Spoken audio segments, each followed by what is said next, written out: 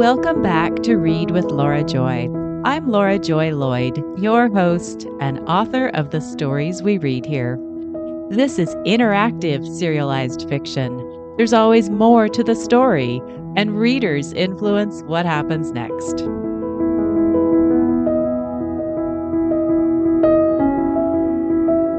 Welcome to episode number 50. We'll be reading the Wren Island series, part 4, scene 45. Let's recap what happened in the previous episode. Allison got the bug to take her boat out for a quick getaway. Aunt Macy put her foot down. Allison could only go if Macy tagged along. In this episode, we'll be with Amelia when something very special, something that's been on her list of nice things to wish for, finally happens. We'll read for about 5 minutes. Afterward, stick around to hear answers to some of the most frequently asked questions about Wren Island. Here we go. The Wren Island series by Laura Joy Lloyd, Part 4, Scene 45.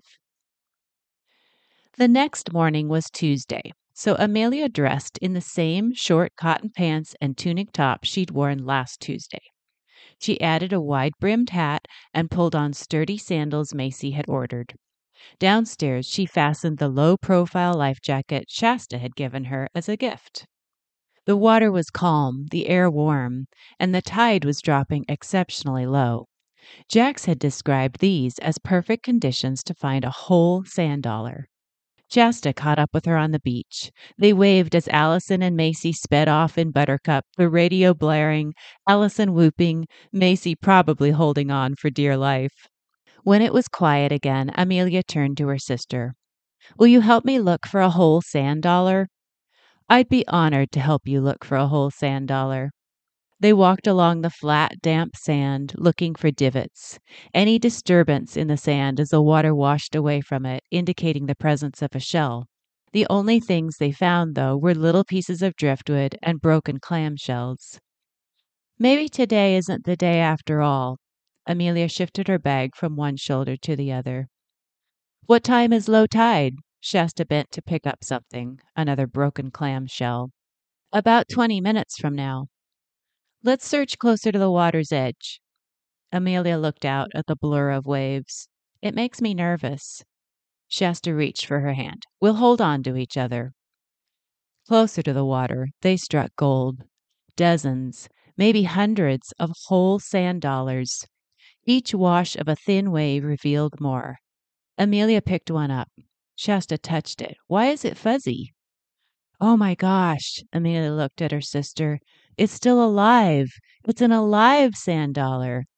"Are you sure?" Amelia ran her fingers along the green fuzz covering the front and back. "It must be. They must not bleach to a white color until they've died. That makes sense because other shells don't turn white until after the critter dies." Shasta looked around. "So these are all alive?" "If they're fuzzy like this, yes. Shasta, let's move back up the beach. We don't want to crush any of them." "Are you going to keep this one?" Shasta touched it lightly. Amelia cradled it, lifted it to her nose, and sniffed. Fresh, like a plant, like the lichen growing in the forest, but instead of an earthy scent, the smell of the sea. Amelia sniffed again. She'd always remember that, the smell of this living, fuzzy critter. She bent to return it to the sand, wedging it in the way she'd found it. Shasta took her hand as they walked up to the high tide line. That was really something. Amelia sat on a log, a toothpick tossed aside by a giant. "When Jack said I might find a whole sand dollar, I didn't know he meant I'd find an alive sand dollar." "It's been a fabulous experience. Fabuloso," Shasta twirled before sitting. Amelia squinted at her. "Shasta, can I ask you something?" "Shoot, sis." "Are you okay?" "Huh? Why would you ask that?" "Because sometimes you seem kind of preoccupied, worried." "Me? Worried?" Amelia waited for more. When Shasta didn't say anything else, Amelia recorded a ladybug making its way along the driftwood log. "Here you go, folks. This late in the year, and we're still seeing ladybugs. One more extra special thing about Wren Island. She stopped recording and tucked her phone away.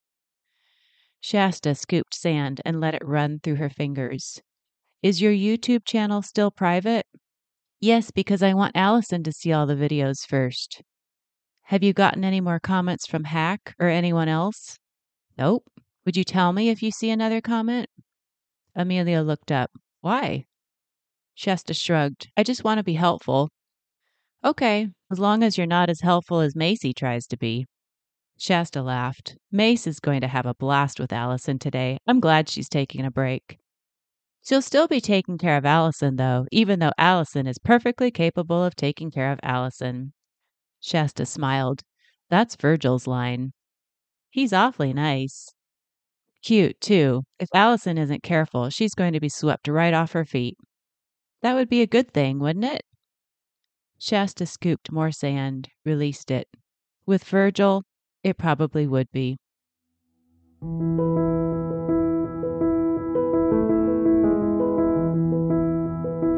We just read from the Wren Island series, Part 4, Scene 45. Readers often ask if Wren Island actually exists. Wren is fictional, but it's based on the Pacific Northwest San Juan Islands and British Columbia's Gulf Islands, where my ancestors put down roots and where I live now. These islands are known for deep evergreen forests and high rocky cliffs, thundering surf on the west side, sheltered bays on the east side, wild roaring windstorms and clear starry nights, and whales. Right from the shores of Wren Island, you might see humpback whales, gray whales, minke whales, and others. You might even catch sight of our beloved and critically endangered southern resident orcas. Readers also sometimes ask if the hydrophone is real, and if there is such a thing as the gong that indicates whales can be heard. The Wren Island hydrophone is based on real hydrophones here in the Salish Sea. Scientists monitor the hydrophones to learn more about whales. The rest of us listen just for fun. The gong on Wren Island is part real, part fiction. It's inspired by a ship's bell in a park on Whidbey Island in Washington state. Locals ring the bell when whales can be seen from shore. You'll find links in the show notes to read more about our Pacific Northwest whales, hydrophones, and other frequently asked questions about Wren Island. In the next episode, everything Allison has been worrying about will begin to collide all at once. But don't worry, a certain someone we know and love will be around to help lighten the load.